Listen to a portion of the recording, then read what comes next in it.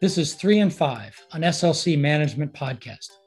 Hi, everyone. Thanks for dialing into this episode of 3 and 5. It's Steve Peacher, head of SLC management. Today I'm with Chris Wright, who's the managing director at Crescent Capital and who oversees the investment of many of Crescent's big private credit funds. Chris, thanks for taking a few minutes. Great. Well, thanks for having me, Steve. So the topic is private credit. It gets a lot of press these days because it's grown so much from an investor standpoint.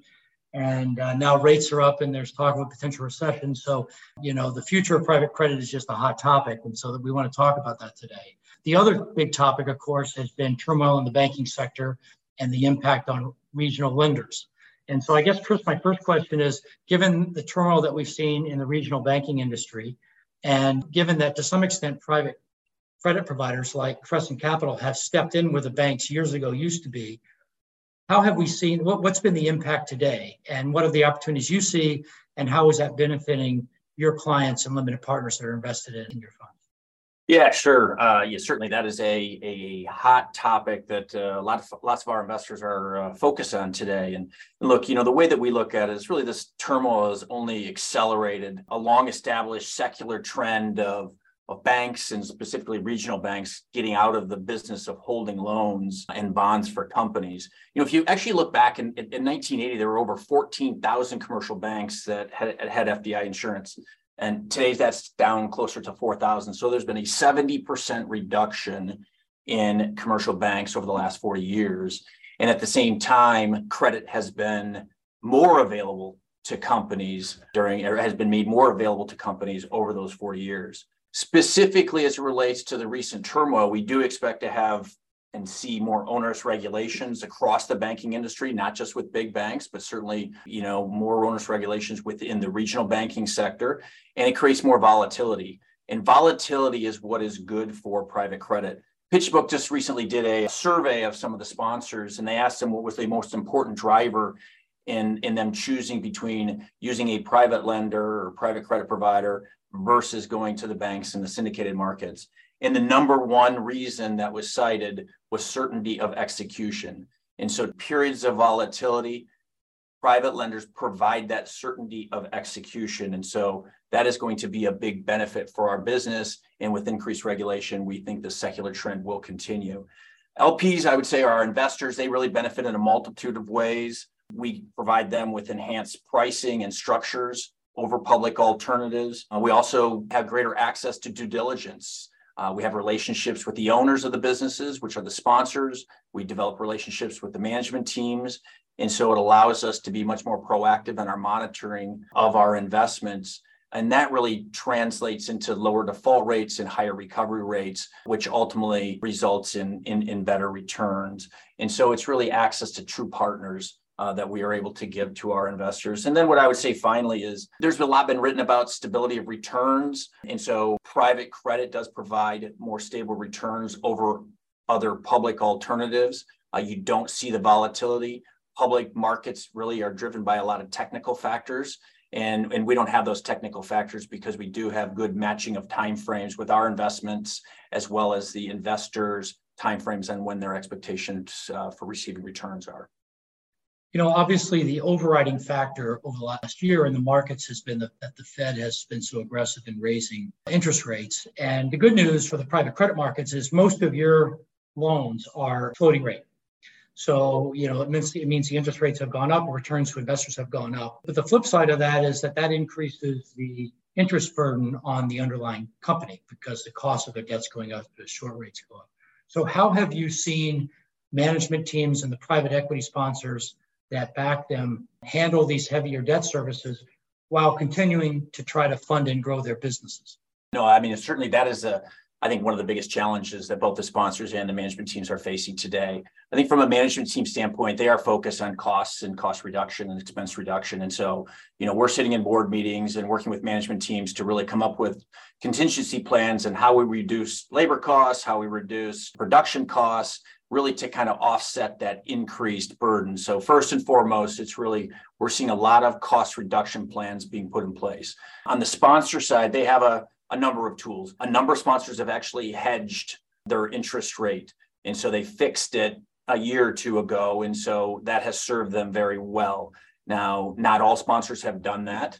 And so those that haven't have certainly seen the burden of the debt service burden increase over time. That's where it really benefits the sponsors to have true partners in their capital structure. And so while our yields have gone up and we're benefiting from that, we're also cognizant that we need to get our principal back at some point in time. And so we want to work with sponsors when it's a situation where there's a good company where we can support that growth or give them that runway so that those management plans and cutting costs can get executed and offset the increased expense burden. And so we are seeing situations where we may put in an incremental piece of debt to pay down cash pay debt. And in either of those cases, our expectation is the sponsor will put in equity. I would say at this point in where we are in the cycle, sponsors have been very receptive to supporting their companies and putting in equity. And so it's really a true partnership as we look to help offset some of the increased costs and work together for a successful, investment. There are a lot of cross currents in the current environment. As we were just talking about, interest rates are going up. The companies have to react to that, as you just described. There's increased concern that the increase in rates could lead to a recession, so as a lender, you want to make sure we protect our investment. As you say, we want to get our money back. What has all that meant for deal structure? What do you see happening in terms of pricing, terms on deals, the structure of deals? How has that changed as the environment's changed over the last year or so? Yeah, look, it has become the leverage in that negotiation has certainly shifted from borrower to lender. So when you think about that, I kind of think about it along three dimensions. First is pricing. We're seeing higher spreads. We're seeing more OID, and obviously base rate has increased tremendously. So the all-in spread has increased tremendously. We are today seeing unitranche structures, senior debt structures in excess of 12% gross unlevered yields. And so that has gone up meaningfully. The second component of that is really the structures. Certainly a company is not able to take on as much debt with base rates at 5% as they were when base rates were at 15 basis points. And so that's translated into lower leverage. And so we've seen meaningfully lower leverage on new investments. Purchase prices have generally stayed consistent with where they were about a year ago. And so it means we're lending at a lower LTV or loan to value than we were a year ago. So lower leverage with a lower loan to value. And then finally, on the documentation side, documentation has gotten much better. We're able to limit the capacity for incurrence of additional indebtedness. There's tighter provisions, there's smaller baskets, there's fewer EBITDA add backs, there's more covenants, and there's more control. And so that all accrues to the benefit of the lender as well. And so it's really pricing, structure, and documentation that have all gotten better over the past 12 to 18 months.